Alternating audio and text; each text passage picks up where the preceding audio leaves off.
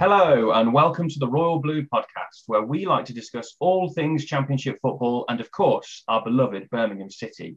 We've had a dramatic first game week in the Championship so far, and it's safe to say we have hit the ground running. Goals, upsets, drama, and there's still two fixtures to go today. We're going to be looking at the weekend's results so far and picking out our players to watch. We'll then, of course, be discussing Blues' huge win at Sheffield United, looking at some transfer rumours, and previewing the Colchester and Stoke games. But before we continue, I must introduce my co-host, Joe. Joe, how are you today? You feeling good after last night? I am feeling amazing after last night. I'm feeling very optimistic about the season to come for us Blue Noses, and I'm a little bit hungover from the post-match celebrations as well. Yeah, you and me both, man. You and me both. So coming up first then, as I say, will be our Championship roundup. On with the show.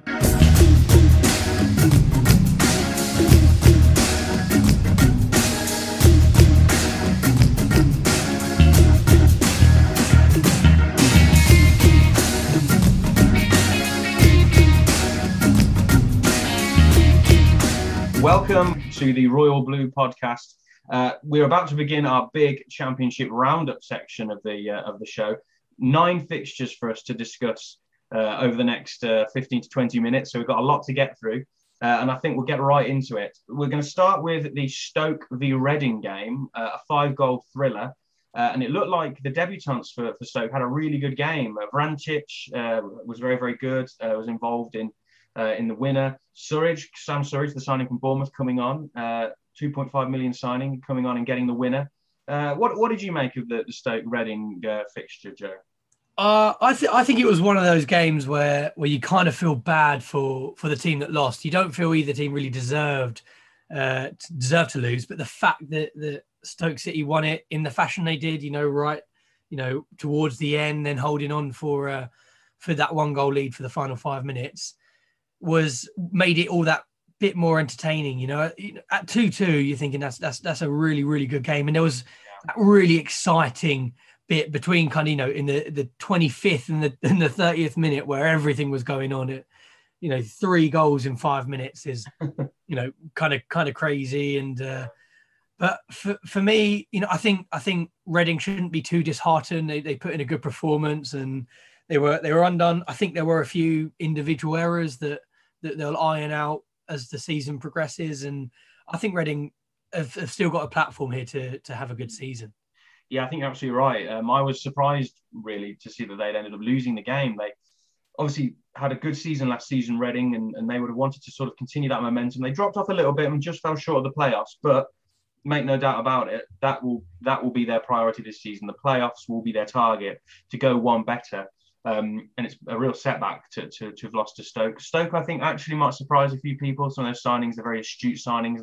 They looked very good going forward. Perhaps not so defensively, but I think both teams there will be looking at playoffs, so that both worth keeping an eye on.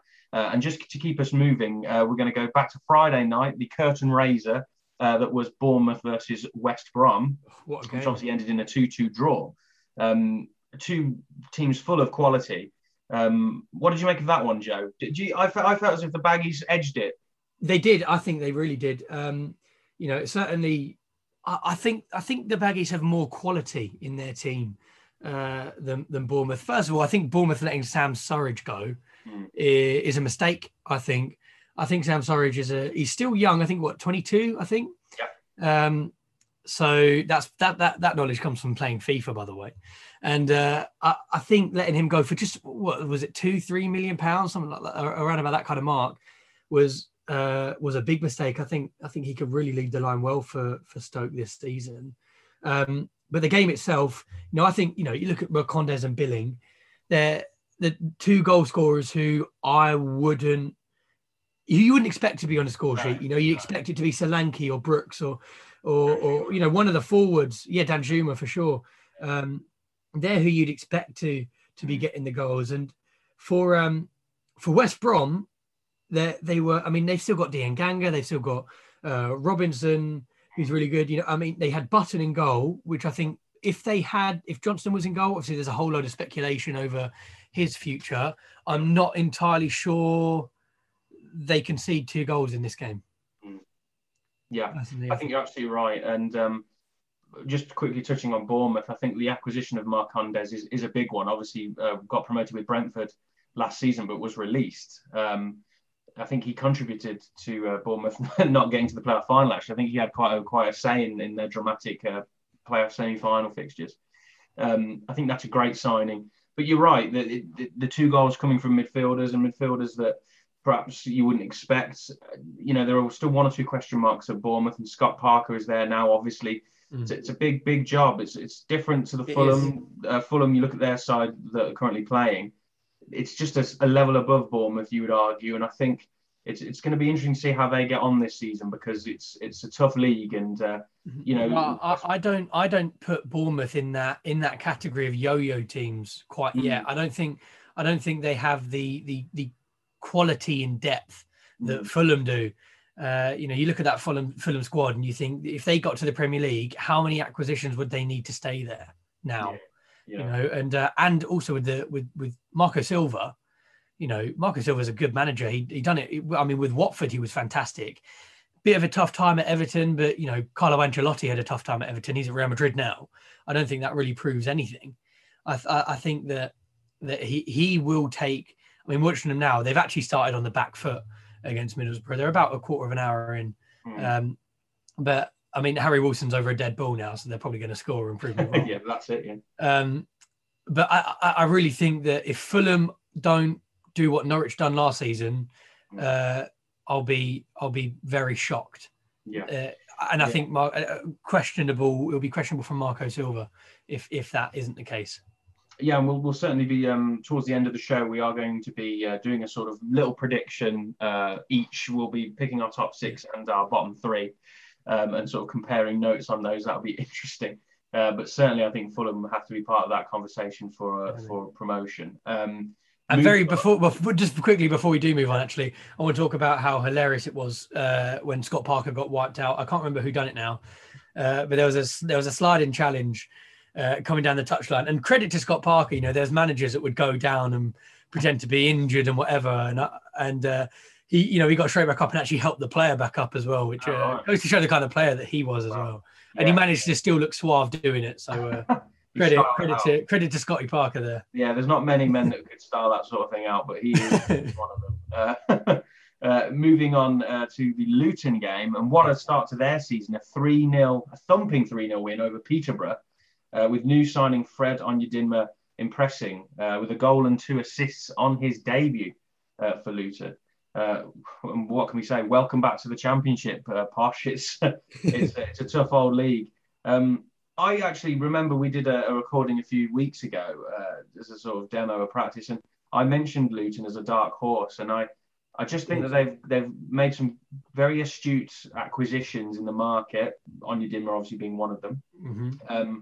I think they're a real team to watch, Luton, this season. I think they only seem to be going in one direction, and what did you make of that result? I mean, I think Peterborough were really they were giving a shock to the system. Yeah, certainly. And I've been thinking about this for a while. This could maybe be a hot take, but in my opinion, I think the jump from League One to Championship is a bigger leap than it is from the top of the Championship to the Premier League. Whoa. Personally, you think the top of League One to jump into a mid-table survival in the Championship, I think is harder than being promoted out of the Championship and surviving relegation. In the Premier League. You're absolutely. I think that's a really interesting point. You look at how Wickham got on last season. They had a late surge, but they struggled for most of the season, and it could very well be a similar story for Peterborough if they aren't careful. But on the flip side of that, though, next on my list is the Hull game. They went to Preston, scored 4 goals. They won 4-1. What a start to their season, and contrasting fortunes. Under end of the spectrum, isn't it? Really, I mean, correct me if I'm wrong, but I don't think Preston have had that amazing of a pre-season. So I think that's a big contribution to that. I think you're absolutely personally. it's almost like a hangover from last season as well. I think Yeah, absolutely. and the momentum that they sort of lost a little bit towards the end of last season, but will be looking to regain. Yeah, of course. Yeah, I think Preston were dropping like a stone towards the end of the season. A lot of people thought they could have got sucked into a relegation battle. They managed to steer clear of that, but certainly, that there's sort of these losses and the games coming thick and fast. It's very difficult to get yourself out of that rut, isn't it, and to try to get a result. And it certainly is not an ideal start to their season. No, they also Preston lost their number one goalkeeper in the game, Declan Rudd, which couldn't have helped for sure. I mean, I'm not actually sure how far in he got injured. Well, I assume it's for an injury. I don't think it would have been a tactical change. No. Was it? Well, okay, yeah. So that makes sense to me because Preston actually took the lead early on. And they were 1-0 up, and then Declan Rudd got injured. I haven't actually seen the injury. I haven't seen the incident. But then after that, it then kind of fell apart for Preston. Which, I mean, Declan Rudd is a proven championship goalkeeper. He's a good player, and Everson is, he's 24, which for a goalkeeper is pretty young. But he hasn't played that much football. Everywhere he's gone, he's been a backup goalkeeper. He's been a cup goalkeeper. So that couldn't have helped them. And Hull City, of all the teams that have been promoted, Hull City are the one where you look at them, you think they've got more than enough there to, to survive, maybe even push to be comfortably mid-table. I think, and certainly after a result like this, it will give them the confidence in themselves again. But the Tigers are certainly back in the Championship with a bang. Yeah, definitely, and I think it's an interesting one that they'll probably take some heart from the fact that other clubs in the Championship haven't had great preparation. You look at Derby's pre-season and all the God, yeah. They've had to re-sign some of the older players just so they've got to keep squad numbers up. Derby look like they're in a real mess at the moment. They did go up against Huddersfield on the opening day of the season and get themselves a draw, which is something. Credit to Wayne Rooney. Yeah, but they're in a mess, aren't they? They are in big trouble. I think I know we will get onto our league predictions and whatever, but as a little preview, Derby are going down in mine for sure. I which is sad to say. They've got such a good history in the Championship and at Premier League level. You don't have to go that far back where they were the worst Premier League team of all time. But I think that it's kind of sad to see. And one thing that really could happen, and you never know, they could surface one or two little gems, little youth gems that will play well in the Champo, that when they get relegated they'll be able to sell for a big chunk of money and actually save themselves. That is if they do get relegated. If they don't, they'll probably still sell them and have to reinvest that money to spread it across the squad. So I think that's probably the most sensible way for them to go about it. But the immediate future doesn't look all that bright for the Rams. Yeah, I think you're absolutely right. They're thin on the ground in terms of squad numbers and in terms of quality. But you are right in mentioning the youth angle. If there is any sort of silver lining to all this, it's that they're going to have to rely on some of the younger players, and they might find a player that can really change their fortunes, or a player that can certainly, maybe longer term, if they go down to League One, that player might be able to be a talisman and be a player that could help them get straight back up, or as you say, help with the financial side. It is a real mess, and it goes back to this question of is the EFL doing the proper checks on owners? Are they making sure these people are going to run football clubs responsibly? They might be the owners officially, but the football club really belongs to the fans, and all the mishandling of these precious community clubs. It's sad to see, and you're absolutely right. I think I will be putting Derby in my bottom three as well, simply because of the thick and fast nature of the league, and then really not having the numbers to compete and keep up. So it's a real difficult one there. I'm going to keep us moving. We've got a few more fixtures just to look at. Bristol were pegged back by a late equaliser by Blackpool. So they've picked themselves. Seasiders have grabbed themselves a point there at Bristol City. So what do you make of that? I mean, Blackpool they had a very good season last season. Obviously, they got themselves promoted. Yeah. I think first of all, I have to say I feel bad for. I was watching the Sky Sports coverage. Every goal as it goes in Saturday Live, and they mentioned in about the 90th minute that there was someone on the Super Six that was one goal away from winning the jackpot, and they needed there to be a goal at Bristol City. And just as they said it, Blackpool scored, but they needed the goal to be for Bristol City. And it was absolute heartbreak for that guy or girl, whoever that is. But I think on the balance of play, Bristol should have run away with the game. In front of goal, they had a number of good opportunities and they just couldn't get the ball on target. Possession-wise, it was very 50-50, but I think Blackpool have done well to get themselves a point at Bristol City, who have always, over the last few seasons, they flattered to deceive. They always, early on in the season, they threaten to be a team that will maybe even push for playoff places, certainly push to be in the mix for it. And then they always seem to just, under the radar, just fall off. And the way they've started, it looks like they're going to fall off early, to be honest. And they haven't recruited in the window as much as some of the teams around them, and I think the Robins are going to struggle this season. I think you're right, yeah, and they certainly found it tough going last season. You're absolutely right. At one point, they really looked like a team that was going to push on and only go in one direction, and that was towards the playoffs and maybe eventually promotion. But that seems to have all changed now, and now I think the concentration, the focus will be on consolidating championship status and trying to stay away from any relegation worries. Moving on, then only a few fixtures left. Blackburn versus Swansea. Blackburn getting a 2-1 win there over Russell Martin's Swans, his first game in charge.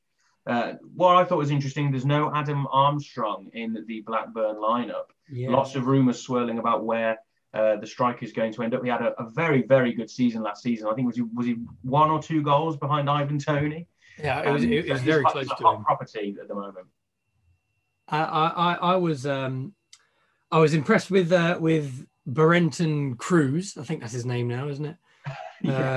Chilean international. And actually, for Chile, he was really good as well. I remember catching a few of his highlights. But I think Blackburn Rovers often get overlooked. I think they're a side that really have it in them to push for playoff places this season. They've got a good setup. They've got a good team, and if they can, rebuff some of the speculation around Adam Armstrong. I know there's been some strong interest. I think Southampton are interested in him as a Danny Ings replacement, with him going to Aston Villa. That would be a great signing. Him and Che up top that's a very dynamic front too. But if they can keep hold of him, I think that would be one of the naughtiest front, attacking trios, or could probably put Buckley in there and say attacking quads in the league. I think if there is an undoing, it's probably the lack of depth in front of the goalkeeper, that back four. If Ayala got injured, who's going to come in and replace him? With the same kind of quality all round. I don't think there's many things, but if they can keep that back four as steady as possible, I see no reason why they couldn't push high up the league this season. It's a really, really good shout, actually, and I think as a sort of maybe an outside shout for a playoff push, definitely. And you got to remember as well, there's Bradley Dack still to come back as well. Yeah, of course. Very, very good attacking midfielder that can really make something going. Yeah, they do look like a good side. They did release Lewis Holtby though over the summer, which, as a chat with Spurs leanings, Joe, I'm sure you were very, very sad. I was very sad about that. Lewis Holtby is a good player, actually. I don't know where he's gone off to. I'm sure he's signed for someone. He's a good player. He's still a free agent from what I can gather, but I'm sure he'll be back in action soon enough. I would say get him into Blues, but we got to Hai Chong, so we'll be fine. Well, yeah, we'll wax lyrical about him in the next section of the show, definitely. We'll get these last two fixtures out of the way because we're approaching our break time. Cardiff versus Barnsley, a 1-1 draw. Yeah. Is it rude to just say dull? I think it was kind of dull for me. Certainly the first half was an absolute snooze fest. I think nothing of note at all in the first half. Second half did liven up a bit. Of course, a goal. It was a game, the old cliche. It was a game that really needed a goal. And it was provided by Pack for Cardiff City. And they held on for about 15 minutes before Barnsley found the equaliser, and then it did dribble out to. It looked like a game where neither team wanted to risk losing an individual point enough to go for all three, which is, I think, you look at Cardiff and Barnsley, you look at two teams that match up pretty evenly. I think on paper, of course, the game is played on grass, and on grass they were matched up very evenly. So. They both played very, very similar formations, and it was very man for man during the game. But I think that both teams coming away with a point are probably happy with that opening day against a team that will probably be around them. Yeah. I think both managers will come away happy with a point. Probably both teams as well, harbouring some sort of ambitions for the playoffs, I'd imagine. I think Barnsley, we know, had a fantastic season. Of course. Season. But we know they've lost Alex Mowat and the manager, Ishmael Verin. Ishmael's gone to West Brom. Mm-hmm. And Cardiff, they've got an experienced manager there with Mick McCarthy. Yeah, I think both of them, a draw, they'll probably be happy with that. Both teams, most teams in the Championship will be thinking about playoffs, let's be honest. But those two, I think, will have a realistic chance of certainly being in the top 10 and really pushing on. And then moving on to our final fixture on my list is QPR versus Millwall. A 1-1 draw there between Queen's Park Rangers and the Lions from the Den. I've tipped QPR. I think they're going to have a good season. I think they've signed some good players. Mark Warburton's been there for a number of seasons now and has built the squad. They've got Charlie Austin there. We know on his day he's one of the most lethal strikers in the league. What did we learn much from this fixture? The opening day fixture is always a bit of a weird one, but a 1-1 draw there. What did you make of it, Joe? I didn't focus on this game all that much, really. It was a London derby, which Millwall fans probably really loved. By the way, Fulham have just taken the lead against Middlesbrough, half an hour in. I didn't see the goal. I think Stefan Johansson in that QPR team was really important to this game. Norwegian international, of course, hugely experienced central midfielder. And I think going forward in the season, one thing that I took from this game is how important he's going to be, because he was brought off in the second half to rest him, because I think QPR know that if they're going to have that freedom, because of course I think Willock is a good player. And I certainly think, Charlie Austin and Lyndon Dykes are two players that can put the ball in the back of the net comfortably. They're two very good, they're both number 9s, really. They like to occupy that role. By the way, the goal was scored by Harry Wilson, obviously. Was it a dead ball situation? It wasn't a dead ball, but he cut him from the right onto his left foot and drilled it into the bottom corner. Good finish, actually. Blimey. Yeah, he'll be a good acquisition, but we'll talk more. We'll get to Fulham in a minute. I'm sure. One thing I learned actually was that Millwall are better than I was expecting. They certainly stood up to QPR, who I think they certainly have aspirations of at least pushing for a playoff place. And they took the lead. They performed really well. And when you look at the stats, this should not have been a 1-1 draw. If this was going to be a draw, it should have been about 2 or 3-3, really. I think there was some goalkeeping heroics at both ends, and I think that both teams could cause some issues for the teams around them. They both seem pretty well drilled, and they both seem really happy to go and attack for all 3 points. It didn't happen for either of them in this game. I think as the season progresses, I wouldn't be surprised to see more and more times where we see both QPR and Millwall sneak in some late winners against teams around them. Yeah, you're absolutely right. I think both teams, certainly we know Gary Rowett now at Millwall, he knows the league very, very well and knows how to manage a team through some difficult fixtures. I think they'll certainly have a solid season and again, might want to try to break into that top 10 and really push on. QPR, as I say, I think they've got a real outside chance of a playoff finish. Again, two sides, similar to the Cardiff and Barnsley. I think these are a mixture of teams there. The four teams we've just talked about. Those four, you think they're just in that little category, maybe just below the playoffs, and might, just if they can get a bit of momentum, look like the type of teams that might be able to sneak in there. Yeah. Well, that was our roundup of the 9 fixtures, besides obviously the big one, which we'll be talking about very shortly. So much action, so many goals. The Championship is back in full swing, I think it's safe to say. I just can't get enough of it. It's going to be the start of a mad season. Oh, I can't wait. And how good was it, by the way, to see the atmospheres with the fans back as well? Oh, mate, it makes such a difference. I remember when I turned the telly on yesterday, the noise, I just like get the volume down a bit. I was like, I'm not used to the football being this loud. It makes a huge difference, and it must for the players as well. There's added pressure there. It's just it's like getting used to a new environment again. You know, getting a completely different feel inside the stadium. Yeah, it's a really good point. But yes, speaking of fervent atmospheres, we'll be getting to the Blues game very shortly. We'll be back in just a minute or two.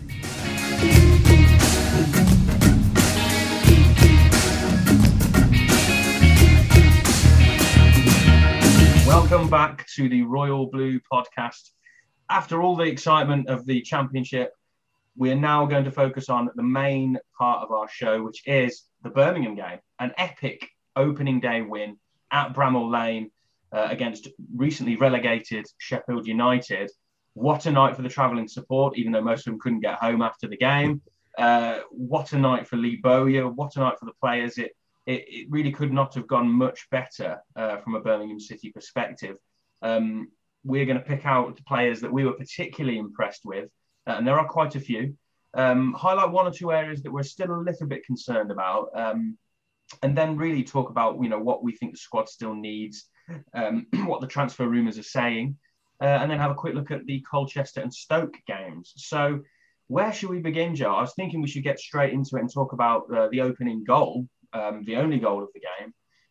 It came from a Jeremy Bella cross, normally one you'd expect Lukas Jukovic to be getting on the end of, but no, it was his opposite wing back, Maxime Collin, the man, the myth, the legend, getting his head on the end of it. And it was a nice guided header past Ramsdale and into the back of the net, wasn't it? What a start. It was. I mean, I think it only took me about 2 minutes after that goal went in to ask about the odds of him getting a France call-up and the odds on him winning the Ballon d'Or. It was a really good goal, actually. And he seems to have this... I mean, he played a different role than I think most Blues fans will be used to him playing. He's always been seen as a defender first and attacker after, but he was really attacking. He also had a perfectly goal ruled out, which we'll come on to. I mean, we know that Bella can deliver a good ball. And I think their opposite fullback, I think was it Baldock or Osborne? I think it was Osborne. I can't remember what side they both play. I think it was Osborne. Got himself in a big old kerfuffle. Found himself in completely the wrong area, and then Collin had a free header to place it past the apparently £30 million rated goalkeeper Aaron Ramsdale. And I was particularly impressed by his run, because as we see him as a defender, you would not expect him to make that run. Because I mean, I think his header was at about the 6-yard box. You would not expect him to see in that place. And I love Maxime Collin. I will eventually buy a blue shirt this season because the kit is absolutely sublime. And I will be getting Collin on the back because why the hell not? Why not? And I think it's going to be really key because he also made a couple of key blocks as well, a couple of key defensive actions that like we're used to him seeing. And for me, I mean, we'll get on to Chong, of course, in a minute. But for me, he stood out as someone who, if he wasn't man of the match, he was certainly surprise of the match, I feel.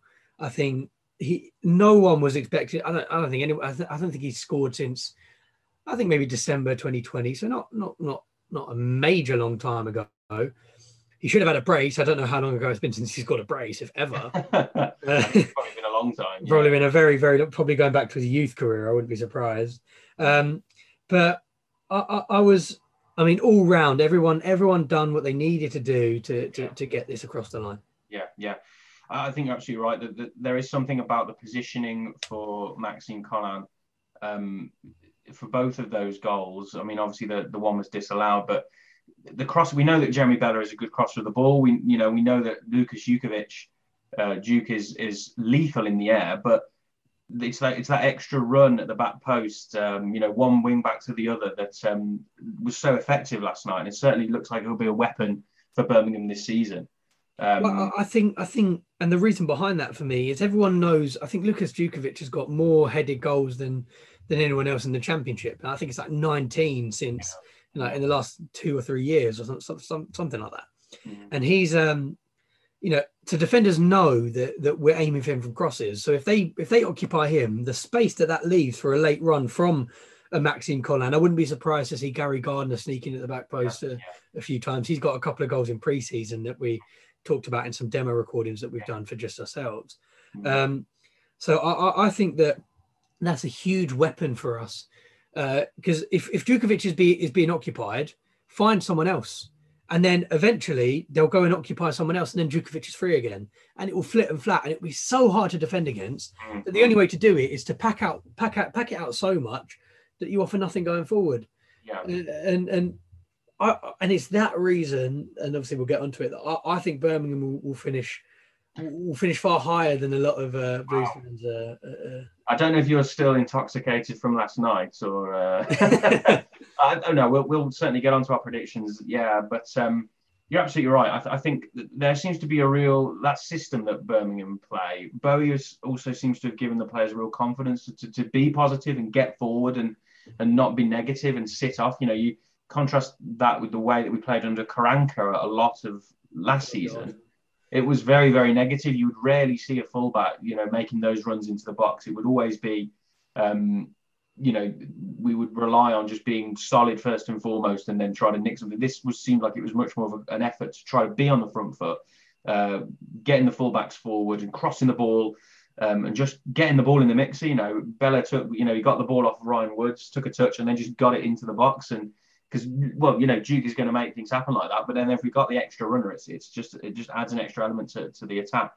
And how refreshing is that as well? To just, it is. I mean, because that is the kind of football I think that Blues fans have been calling out for so long. You've got a weapon in there, use it. Yeah. It's like we've got a trump card. You have to just it has to be done. And I'm really impressed actually that I think that. I think the initial plan, because I think when the team came out, everyone kind of assumed it was going to be a 4-4-2. Yeah. Pedersen left back, Colin right back, and then Bella and Chong on the wing with Gardner and Woods in the midfield. And so when we did kind of set up in this 3 at the back, Bella is sort of a wing back. I mean, he's certainly more attacking. Yeah. And that was certainly our weak spot in the game. Yeah. With the pace of Ollie Burke certainly was utilised kind of between Bella and Pedersen in that channel. Just luckily for us, they didn't really have much quality or anyone really following up with his run. But we will come on to that. I think that system kind of shocked, and I think we played that system. I think that the initial plan was to match Sheffield, because this is the first time they've played 4 at the back, started with 4 at the back in a game in a long time. Like, we're going back years upon years. And so but I think it worked to our advantage. I think that we took Sheffield by surprise, and certainly in the opening half an hour, they did not know what to do. No, you're absolutely right. Not know what to do. Absolutely right. And I think just to highlight a couple of Blues players that I think did have a particularly good game, I think we should talk about Tahith Chong, who obviously, I think you're right to talk about that little gap that there was between Bella and Pedersen. We know Jeremy Bella is a very attack-minded player, wants to get forward. not to say he doesn't do his defensive duties, but it's sort of not like really like a second nature. It's not really in his. It's not instinctual to track a run and get back. He's not on the pitch. That's not why he's on the pitch, is it? No, it's not. You're absolutely right. So Chung had to sort of fill in a bit of for the defensive duties there. He had such energy. I think we were both surprised as we were preparing for the show. So I said how surprised we both were by his defensive contribution. We know he's very good on the ball, very, very good dribbler, and has got an eye for a pass. But yeah, I think you had some stats about Chung in terms of his defensive side of it. Yeah, so his defensive game was unbelievable. I think, and I think he took most people by surprise. No one more than Manchester United fans, because they are certainly a side of their game that they wouldn't have seen from him before on his other loan spells. I don't think, in the Netherlands, I don't think he ever played that kind of role. I think so. If I remember, I haven't got him written down, but he made 7 tackles, more than anyone else on the pitch, 5 ball retentions. So sometimes he can make a tackle and it trundles out for a throw or something like that, which again was more than anyone else on the pitch. And he did go off with a slight injury. I think that was just a niggle. Yeah. Nothing more than bring him off and rest him for. I'd imagine he won't play midweek. I don't think he'll play against Colchester. No. But I imagine that he will play next weekend against Stoke. I imagine so. And I think he'll be a mainstay in our side. A performance like that, the fans will certainly want him to be, and he's endeared himself to the Blues faithful, and I'm really excited for him as well, because he's 21 now, which is getting towards the point where you should be looking at playing regular first team football. So for him, this is a massive season to staple himself. Even if he goes away after one, it already has the hallmarks of that. Don't fall in love with a player on loan. Yeah, it already does. Because too late for me anyway. Because I think, if a team gets promoted, you think of the teams that are going to be towards the top, and he has a good season, they'll have no qualms of trying to pick him up off Manchester United, either on another loan deal or on or trying to pick him up permanently to bulk out their squad and to play as the utility man, because he's shown that he can be a box to box. He's grown out as a winger, and I think that's what he was sold to the fans as when he arrived. And they did do a big push when he arrived as well. Yeah, didn't they? One thing, another player I'd like to talk about, Ryan Woods on his debut. Yeah. One thing on Chung is you're absolutely right to mention how he surprised the fans. I think it's the physicality that he's dealt with so well. You look at him; he's not particularly tall. He doesn't look very muscular, but he dealt really well. With the stats back that up, but he just seemed comfortable, and I think we weren't really expecting him to settled in and hit the ground running quite so soon. Just my final thought on him, really. Absolutely right, Ryan Woods. Please do go ahead.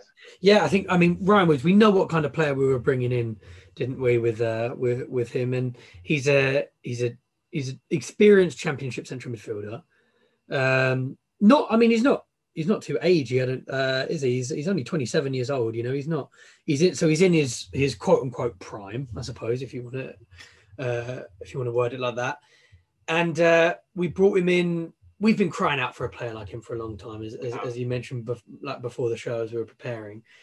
And I think having him, I think I can't remember who it was. One of the pundits described him as a bit of a quarterback, and that's a really good way of putting it. There was a few times where you saw him just kind of spraying balls out to each side, each winger, each wide player, and he picked up a yellow card as Blues players do. I think we picked up about 6 or 7 yellow cards in this game, as I think was expected. I mean, Sunic didn't get a yellow card, which I'm disappointed about, to be honest. That's his job. It's literally his whole job is to get yellow cards. But Gary Gardner, Colin Roods, Pedersen, Lecco, and Castillo, who came on, didn't really do too much. Castillo after he came on in his competitive debut, but he was only on for I think about 5 minutes and got yellow carded. So plenty of yellow cards for us to deal with, and we will have to watch that because they will tot up and there will be suspensions amongst things that we just don't need to. Yeah, I think it's certainly a concern. But just quickly on Ryan Woods, he seems to be we're so used to having midfielders that are just those enforcer types, the ones that will work hard, just win the ball. You think about Michael Kieftenbeld did that for years for us and was very, very good at that. Now Ivan Sunjic certainly fits that sort of that archetype. I think Ryan Woods offers something a bit different. Gary Gardner's a box-to-box midfielder. Woods seems comfortable with sitting and just keeping possession ticking over. He's very good at sort of moving the ball. He's got really, really good vision. And one thing I noticed last night, actually, there were a couple of occasions where Hogan made very well-timed runs and Woods was finding him, putting the ball right into the channel or into space where Hogan can get on the end of it. Especially with Sheffield United trying to, certainly at first, operate a bit of a higher line than you'd want to against a player like Hogan, especially when you got someone like Woods who can find that space and find put it into the area where you want to run into it. And that's another weapon that we really could utilize. That's something that we could, if there's a game where we're struggling to get balls into the box, there's no reason we couldn't drop 5 or 10 yards and try that out with the pace of Bella, the pace of Chong, and the quick movement, quick thinking of Hogan as well. So that's we've actually got plenty of options going forward. We have got a lot of options going forward. I just felt absolutely gutted for Scott Hogan when he missed that chance, because I actually think overall he'd had quite a decent game. He had the runs, he'd stretched the play. He was quite positive and seemed quite energetic. But it's at the end of the day, he's one of those strikers where it comes down to goals, and if he's not scoring goals, the confidence soon drains from him, and then it's that's another thing just to keep an eye on this season. One area that I'm a little bit concerned about, because we know what Lukas Jukovic offers, and he's very reliable again. Last night he won almost every aerial duel. There was one header that he missed. He should have glanced, but he got too. He almost done too well with it, didn't he? Yeah, I was more surprised that he'd missed that opportunity than Hogan missing the open goal. To be completely honest with you. Yeah, that's true. But it's you do wonder if we will need other strikers to find the back of the net. We can't just rely on Juki. The crossing from Bella to Juki, it's one weapon. We know that with the back post stuff from Colin and Gary Gardner, as you say. That is one weapon, but we do need to be able to play a different way. We need a striker that can get the ball down. It does look like Sam Cosgrove is going to move on, doesn't it? It looks like it'll probably be on loan to someone in League One. I think the most hotly tipped team, especially after the unfortunate, quite horrible injury to Callum Patterson. I think Callum's his first name. Sounds about right. Yeah. And it was a nasty injury. He was down for about 10 minutes. He was stretchered off. He was conscious apparently. So good news, but it looks like he could be out for a couple of months. So certainly the kind of player I think that Sheffield Wednesday could use. And I think if we get him, if he does leave, I think who's really out there to bring in. I think hasten to mention Troy Deeney. Watford seem to not really want him too much, as much as their club captain. He's been there for a very long time. Mm-hmm. But I don't really think Troy Deeney, certainly the kind of wages that he'd want, I'm not entirely convinced that we'd get out of him what we'd be giving to him. I think Lecco came on and actually looked okay to me. Yeah. He came on. He got crowded out a bit, but it was at the point of the game where he was up, where we were just leaving him up there and we were defending a lead. Yeah. And he got hold of the ball a few times. He showed his dribbling and a little bit of his pace. And I think if we had him on where there was space for him to operate, I wouldn't be surprised if this is the season where he starts to be good on that with his output more than anything else. And because that's what he's been lacking. We know that he's quick. We know that he can dribble. Mm-hmm. It's that end product, and I think this could be the season where we see it. I've just got that feeling, Yeah, he needs to have a good season. It is a big one for John Lecco, and I think with the addition of Chuks Aneke, for example, we've got other options. There is a bit of added pressure there. Blues. There's clearly something happening at the moment with Cosgrove being moved out, as you say. And there are rumours that Birmingham are looking at even acquiring another striker. There have been numerous names mentioned. These are all just names that I've found on various threads, people discussing online. People have mentioned Matt Smith. He's very similar to Lukas Jukovic. I don't think, for me, that's not really much of a goer. Nahki Wells, I think, would be a good acquisition from Huddersfield. Nahki Wells would be great. I think he'd be very good. Lyle Taylor from Forest, we know he played under Bowyer at Charlton and had a good time there under Lee Bowyer. But there was a bit of an issue, wasn't there? Yeah. But yeah, he just wanted to force his move through to Forest, so refused to turn up for training. Similar to Harry Kane, although apparently Harry Kane hasn't refused to train. I don't know what's going on there. So Harry Kane has basically put out a statement where he's realised he's not going to get that move to City, potentially, and he's now going, "Oh, I'm very sorry, Tottenham fans, please send me back." That's what it is. I missed that. I must have missed that WhatsApp message. Sorry. It's basically that, isn't it? But so yeah, there might be that Lee Bowyer. Does he want that sort of disruptive presence? If Lyle Taylor comes in and he knows that in the past he's acted irresponsibly and hasn't respected the club, but he didn't respect Charlton and forced his move, do you want that presence in the dressing room? So that's another difficult one. And I think Lyle Taylor in Forest is probably on significant wages as well. Yeah. The one that I think is most realistic is John Bodvarsson. I think is at Millwall. Out of Millwall, yeah. Yeah. Again, a different sort of forward to Jukovic. I think that's probably the most realistic in terms of wages. I think so. I would have really liked us to. I know we mentioned him earlier in the show. I would have loved to have, if we thought earlier in the window, to have a look at Sam Surridge. I really do. I think that would have been that's an excellent acquisition for Stoke, and I think Stoke could have a really good season this year. I think he's going to be really key to that. And I would have loved to have seen him in a Blues. I think, for two.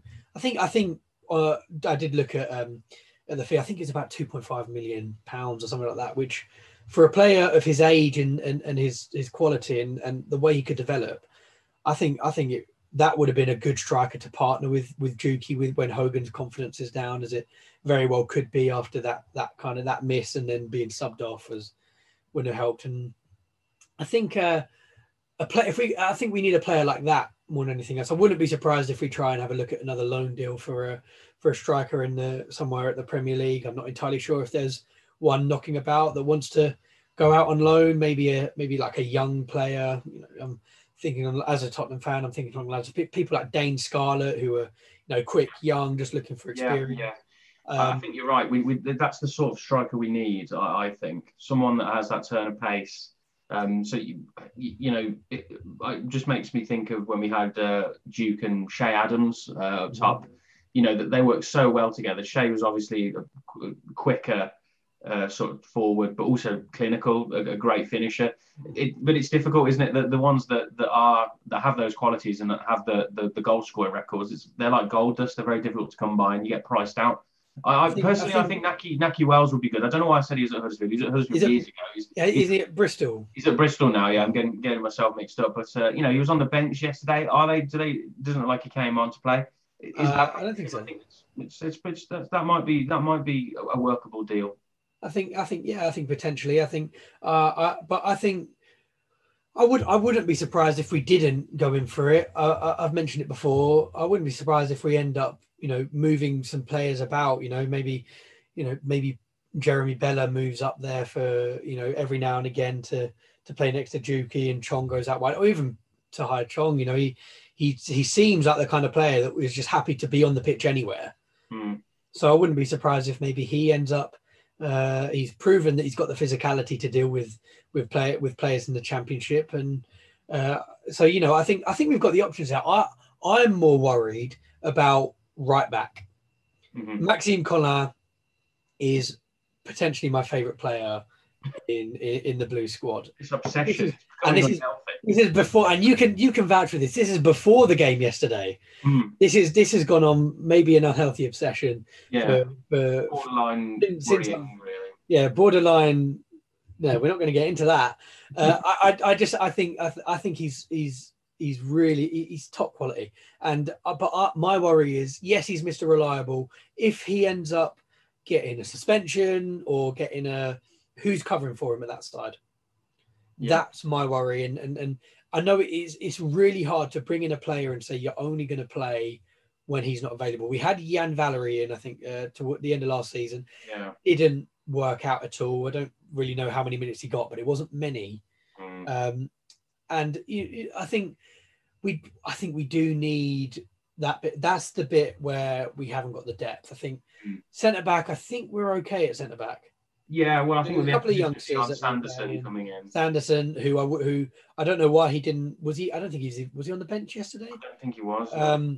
So I don't know what's going on there. Maybe he just needs to settle in a little bit before he can get out there and get some minutes. But I think with Dion Sanderson, have we still got Clark Salter, right? I think is he?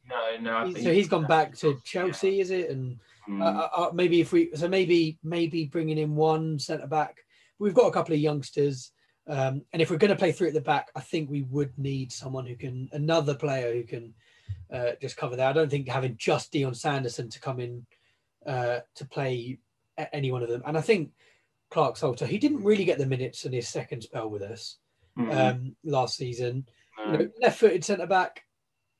I don't think it'd be the end of the world if we maybe try and get him in again.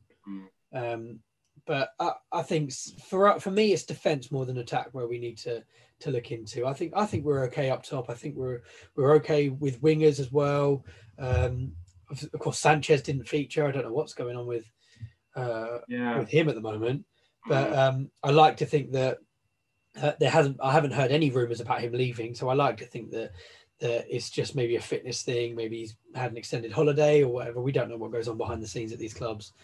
So I think with him coming back as well, hopefully, I think we're good for attack. I think for me, it is just at right wing back or right back and centre back that we need to think about. And left back as well, of course.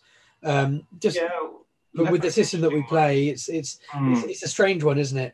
If we're going to operate in that system a bit more, I feel that would have been the kind of system where Seddon would have really thrived, as a more defence-minded wing back. Rather than Jeremy Bella, but has he gone out on loan or has he gone out permanently? I can't. He's permanent, yeah. So he's gone now.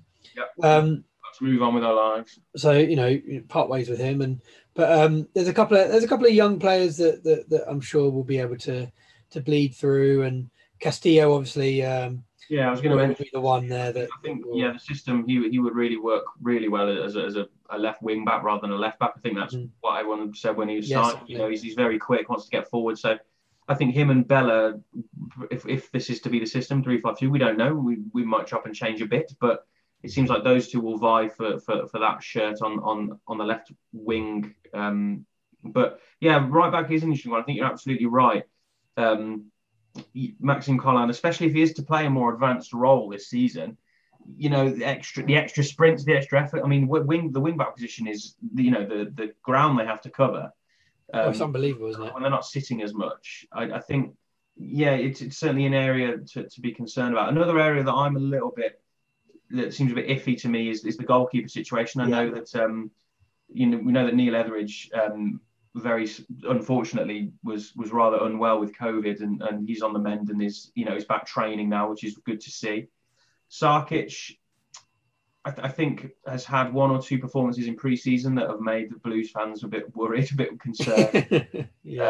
I think he did okay at Sheffield United. There were one or two moments in the game. There was certainly one where there was a cross that came in. I think it was a corner. It was or a dead ball situation where it was meant to be a catch and he kind of snatched it, and it just fell in a corridor where he could recover and run out. But if that fell an inch to the right or an inch to the left, that ricochets off someone and can go anywhere. And it reminded me of when we went a few weeks ago to Alvachurch versus Blues under 23s. And Zach Jaycock, he's out on loan to Salford, I think. He's now. Indeed, yeah. What league are they in? League Two. League Two. League Two. So, and it was just a cross in, and he was just meant to catch it just on his goal line, and he dropped it in. I think it bounced on the line. I think the score was like the Blues were 3-0 up, so the ref just gave it as a goal, and we were right, literally, I think about a metre away from from Zach Jacob doing that as well. And we shouted at him a few times and before the incident, and it was positive shouting. We weren't. I'd never heckle someone. He's younger than I am, so I'm never gonna shout at him angrily. Certainly not when he's in earshot. And it reminded me of that. And I think Etheridge has been known to also be that kind of keeper, hasn't he?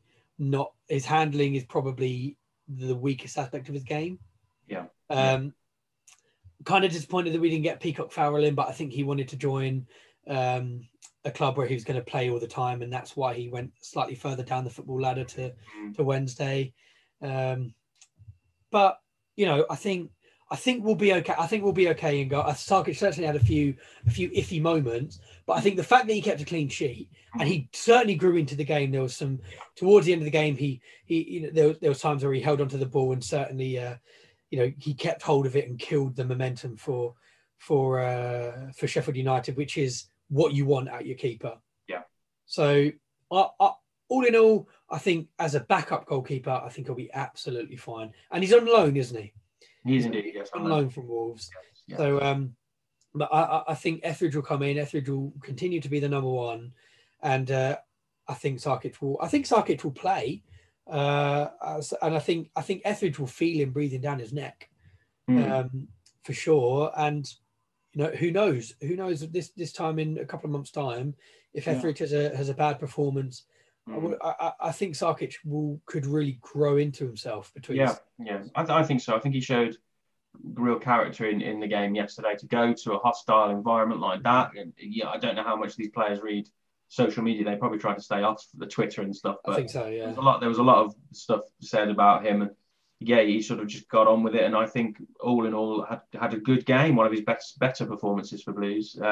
Here's hoping that he kicks on. Just looking forward to the Colchester game then on Tuesday night. I was just looking at the Blues squad really, and just thinking about who we might see, who might make an appearance, who might have a cameo. It's a good chance. I think from my perspective, it's worth just using this game to look at some of those fringe players. A cup run would be nice, but I think our priority is the league. Whatever happens on Tuesday night, I think the most important thing is to look at some of these players that are on the fringes. I'm looking at the likes of, do we want George Friend to make an appearance? We know he's a great presence in the dressing room and is great with the players generally. But on the pitch, I think he could play at left back or centre back. Maybe Sanderson will get some minutes on Tuesday night. He might start the game. You don't know.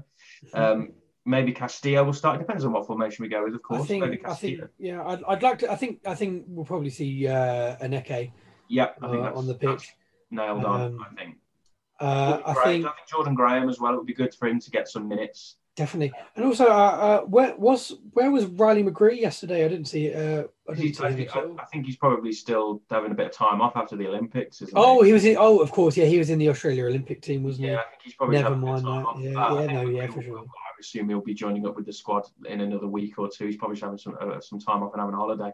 Well deserved. It'd be good to see Ivan Sanchez, I think, on Tuesday night, because we know what he's capable of, and maybe it's just you can't really trust Sanchez in as a wing back, or if you have Bella as left wing back and Sanchez as a right wing back, you're never going to have that defensive cover, because it's what's great, I think, about having Collan over there on the right is that they almost sort of convert into a back four with Pedersen on that left-hand side. You know what I mean? The natural back four. So while they set out kind of like that, it rotates almost. It's almost lopsided, isn't it? It is lopsided, but it slots into that familiar back four that we've had at Blues for years now. I think Sanchez, I'll be surprised if he doesn't make an appearance against Colchester. I think he will be in line. But then the youngsters, the likes. Yeah, I was about to say, Charlie Lakin. I think Lakin. I'd like to see Marcel Oakley, actually. Yeah. Young defender. If we're going to play this three at the back, I'd like to see him maybe next to Friend in a back three, maybe with another experienced head on the other side of him, whether it be Harley Dean or Mark Roberts playing again. I think I would like to see some of the youngsters, Boyd Muntz and Lakin, as you said rightly, and definitely Odin Bailey. I'd love to see Odin Bailey get a good run out. Forest Green last season, I think he really did. Yeah, he really did. And I wouldn't be surprised if we see Truman in goal. By the way, Yeah, I could see I that. wouldn't be surprised if if they just put Truman in the six for 90 minutes. And another one is Lecco. Like we said, I think this will be maybe almost like a tune-up game for him. Go out there, get yourself a goal, get yourself some confidence behind you. Provide. I mean, we're saying that like it's a nailed on that he'll score. But I think I'd love for him to get a run out. We've got players that players like Adam Clayton. He's not been given a squad number, as he Adam Clayton, but I mean, there are certainly players on the fringes that it's a really good opportunity, almost like another pre-season game, if you like, just to have a look. Get a squad number. So no, Adam Clayton wasn't given a squad number. So he's on his way out then, isn't he? I think that's sort of done, which is. Well, is it a shame? I don't know. I think he was assigning to placate Karanka. He played well in our first game actually against Brentford at St Andrews last season. But other than that, he wasn't great. I think he's on his way. But yeah, there are certainly players in there that should be having a look at in the Colchester game. In my opinion, I don't really care about the result on Tuesday night. I'm not fussed about a cup run.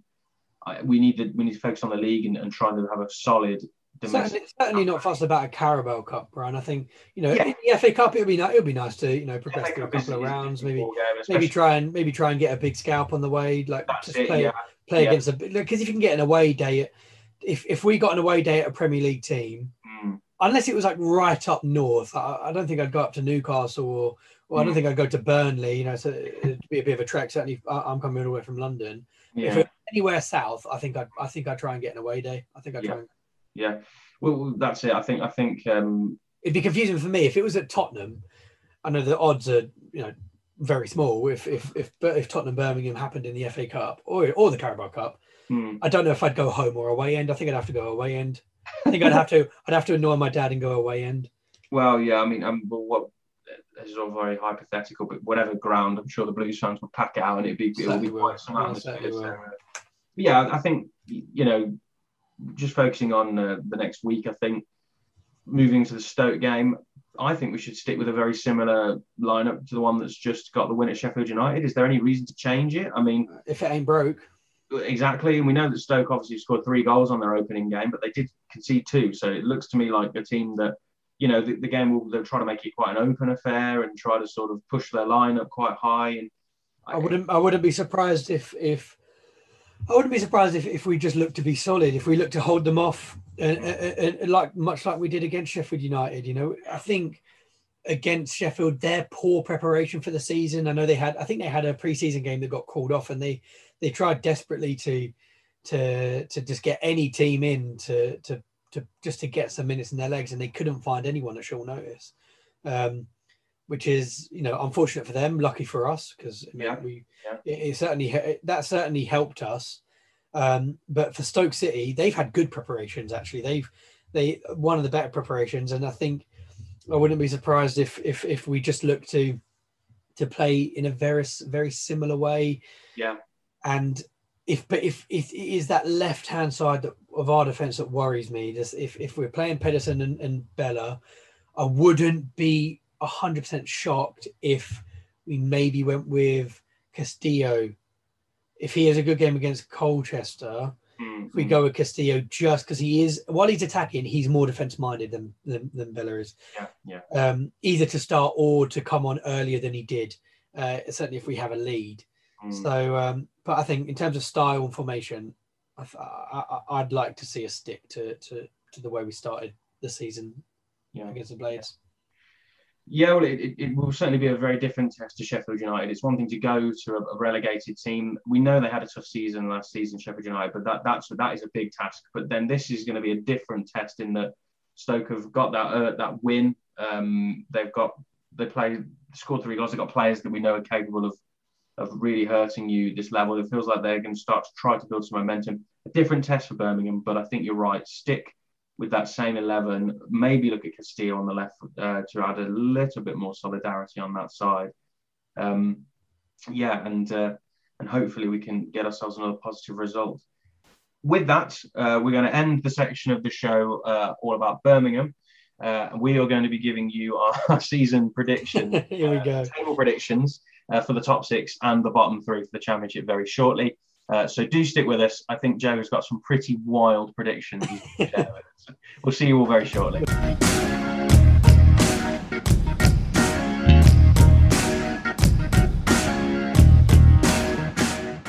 So, guys, we are back, and we're just going to do a quick segment on our predictions, and we're going to stick to our predictions for the top 6 and the bottom 3. So there's not really too much reason or rhyme, certainly from some of my predictions, but we want to know what you guys think as well. So make sure that you get at our social medias. All of the information will be in the links in the bio at Royal Blue Pod on Twitter and on Instagram. And so let's start with the bottom 3 first. We'll get that out of the way, and then we'll go to the top 6. So, Alex, who is in your bottom 3? So I've gone with the very obvious selection of Derby, bottom, yes, in 24th. I've gone for Peterborough in 23rd, because I think it's going to be a bit of a step too far for them. And then I put Huddersfield in 22nd. Huddersfield. I think they're going to have a tough season. They were sliding a bit last season and looked at one point like they might get sucked in to a relegation battle. Yeah. I think it's going to happen again this season, and they'll be caught in the trapdoor.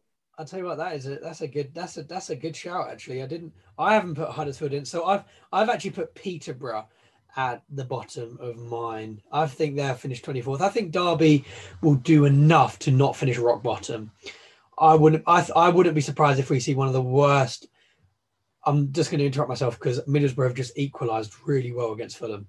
That was a really good goal. Nice. Anyway, so I think Peterborough are going to really struggle. I wouldn't be surprised if we see one of the worst championship seasons in history from Peterborough and from Derby. The two of them will be right down the bottom. I think Peterborough bottom, Derby 23rd, and I've actually put Coventry as my third team to get relegated in 22nd. I think it will be really tight between a number of teams down there. I didn't really think Huddersfield. I didn't really put them in there, but they certainly will struggle. I think they struggled against a really really weak Derby team, which I think is certainly a sign of things to come. But I can see Huddersfield just edging and staying up, and I think there are a number of teams where I look at them and I think, are they going to Hull won't go down? I don't think Preston will go down. Preston will have enough. I think Preston could be in and around it though. I think this could be a down year for them for sure. And if I can't really see anyone that I fancy over Coventry to go down. I don't think Coventry have had the preparation. They're back at their stadium, which could be the only thing that maybe, they'll have their fans behind them, but I can't see him having enough. I do see him really, really, really struggling, and I see him dropping down to the third tier. Yeah. It's as you say, it's so tight in the league. There's so many good teams in the championship. These prediction things are always very, they're just. We're going to look back on this at the end of the season, and we're going to be absolutely. Yeah. Derby will end up finishing 8th, and it will be the best season of their life. Yeah, or I don't know, they'll win the bloody league. I don't know. No, I think the Coventry one it's an interesting question.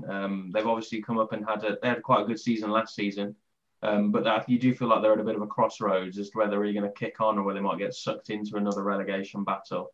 Yeah. So, do you want to move on to our top 6 and we can talk a little bit about our playoff teams? Mm-hmm.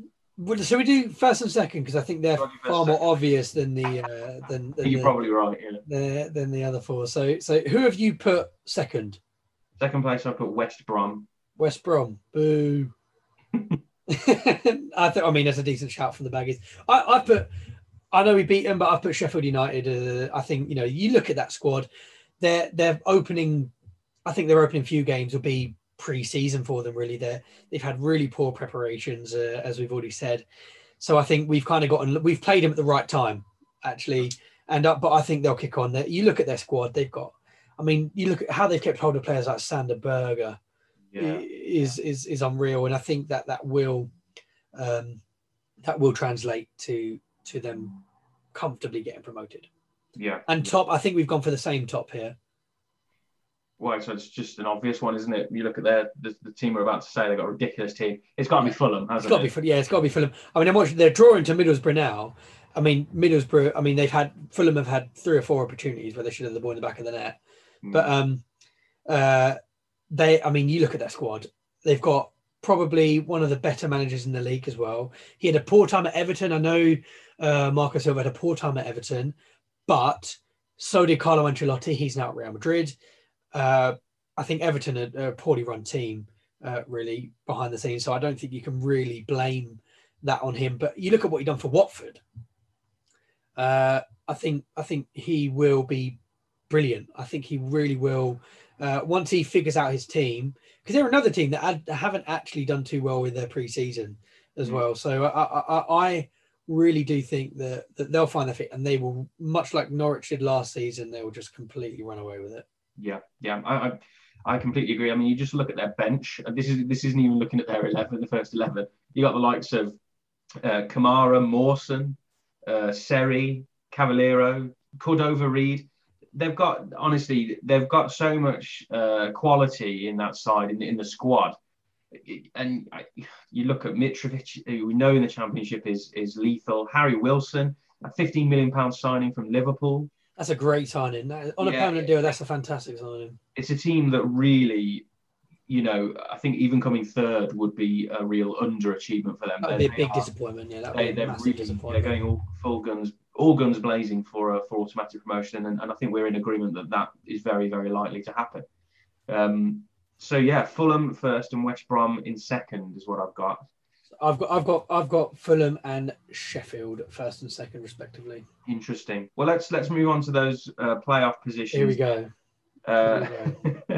So I've gone third place. I've gone with Bournemouth. Yes, me too. Interesting. Fourth place, I put Sheffield United. I've put West Brom in fourth place. That's interesting. So we're just basically swapped. So we've swapped them over. I think, and I think them 4. Fulham, Sheffield, Bournemouth, West Brom. Ignore the lisp there from me. They are the 4. They're the top 4, aren't they? They are the 4 teams that you look at in the Championship, and you think they should be the ones that look to be promoted. Out of them 4, 3 of them realistically should be promoted. Yeah, I agree, and I think it's my next 2 that I'm a bit sort of umming and ahhing. Yes, me too. Here we go. Well, there's a few teams that, as we mentioned earlier in the pod, that will be looking to it. I think there's that pack that are chasing those final 2 slots, I think, and there's probably 5, 6, 7 teams you could mention. I've gone with, in 5th place, Cardiff. Yeah. Ooh. And I don't think Cardiff are going to do well this season. I just think with Mick McCarthy there, and I think with some of the players they've got, experienced Championship players, I fancy them. Really, these last 2, as I say, there's other teams I could have put in there. Of course, I think these 2. I think we've put 2 different teams as well. I think we've both got different teams. Well, and then in 6th place, I've gone for QPR. I think they're QPR as well. I think QPR is an okay shout. I certainly think QPR will be in and around it. I don't think that they'll break into it. I've certainly been optimistic with some of my predictions. Maybe that's a bit of foreshadowing. But in 5th place, I've put Blackburn Rovers. Oh, okay. And I look at that attack and I think that, even if you take Adam Armstrong out of the equation, I think, maybe this is a hot take, if they can get £20 million for Adam Armstrong, take it. Yeah. Take that £20 million, sell him to, I think the most heavily linked team is Southampton in the Premier League, who want to replace Danny Ings. Him and Che Adams would, I think, we're not a Premier League podcast, but I think they would propel Southampton from being a relegation candidate to a solid mid-table team. Oh, absolutely. And I believe that if they could then invest that in a solid centre-back, another centre-back to cover for the 2 that they have in there, I think Blackburn have a real chance of sneaking into the promotion playoffs and potentially, you never know. When it gets to the playoffs, you never know. It's, you're talking one-off games here.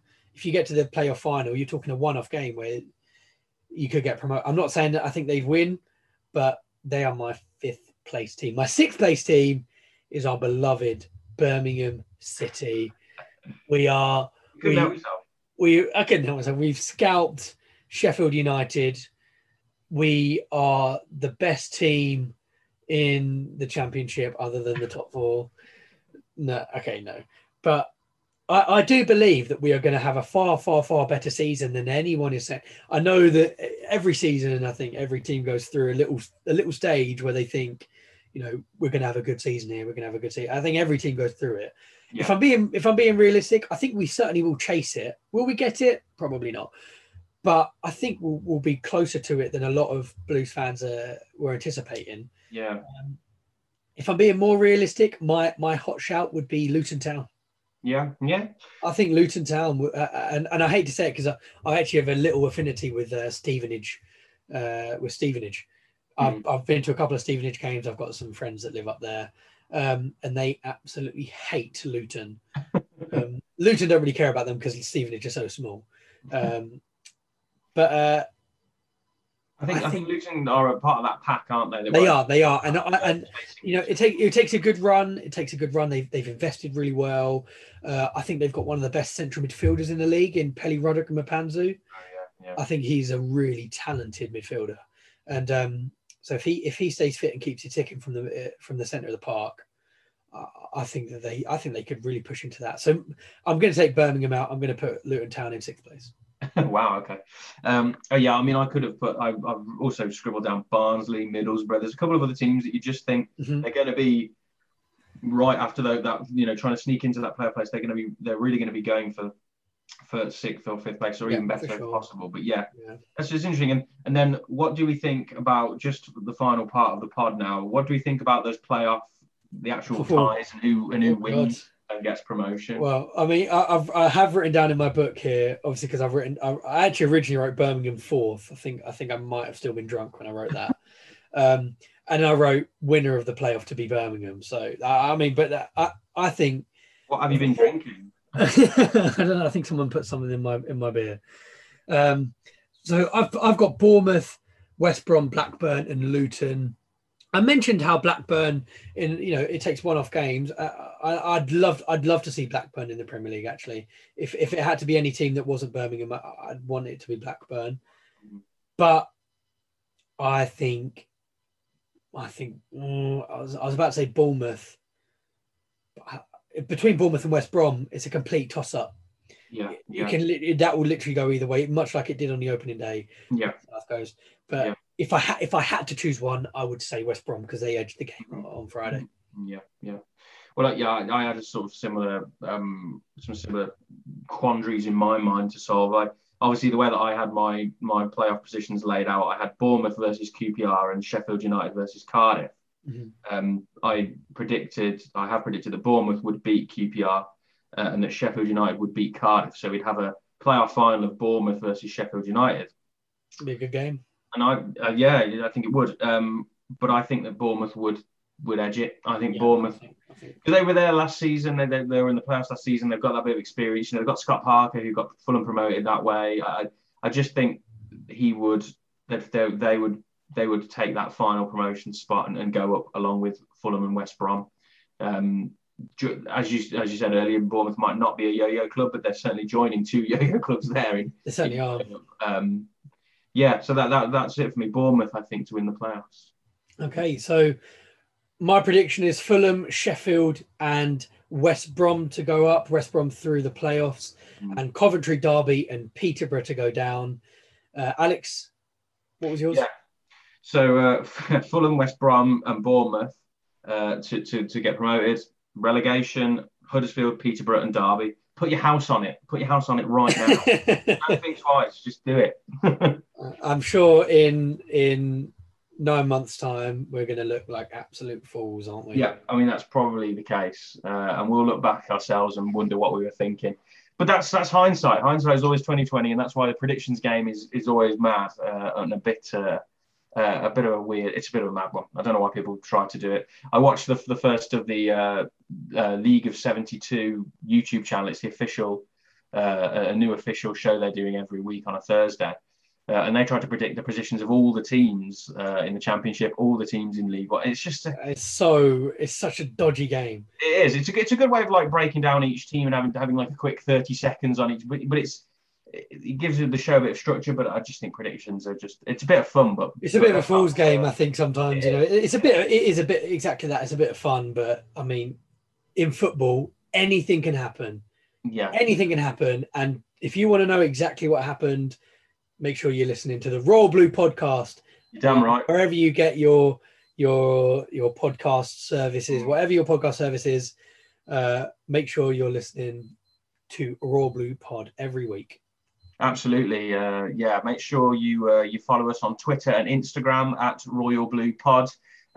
Send us your thoughts and your opinions. Every week, the Championship, there's going to be lots of drama. It can be Blue specific as well, of course. We're more than happy to read out your opinions and thoughts and to inform the debate on the show. And really all that's left to say is thank you very much for joining us. Joe, do you have any final thoughts? No, nothing from me. Just make sure you guys are following us on social media, and hopefully very soon we're going to look to do some more interactive stuff with you guys at home. So make sure that you get your ideas into us. What would you like to see us do? Yeah. And hopefully Birmingham are going to win the league.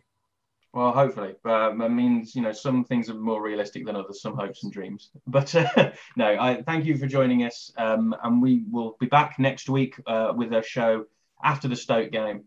And we'll obviously have a lot more to discuss after that. We'll know a lot more about the squad, but we will be back in another week. Thanks for joining us. Do remember to subscribe at Royal Blue Pod on Twitter and Instagram. And we'll see you next week. Keep right on. Keep right on.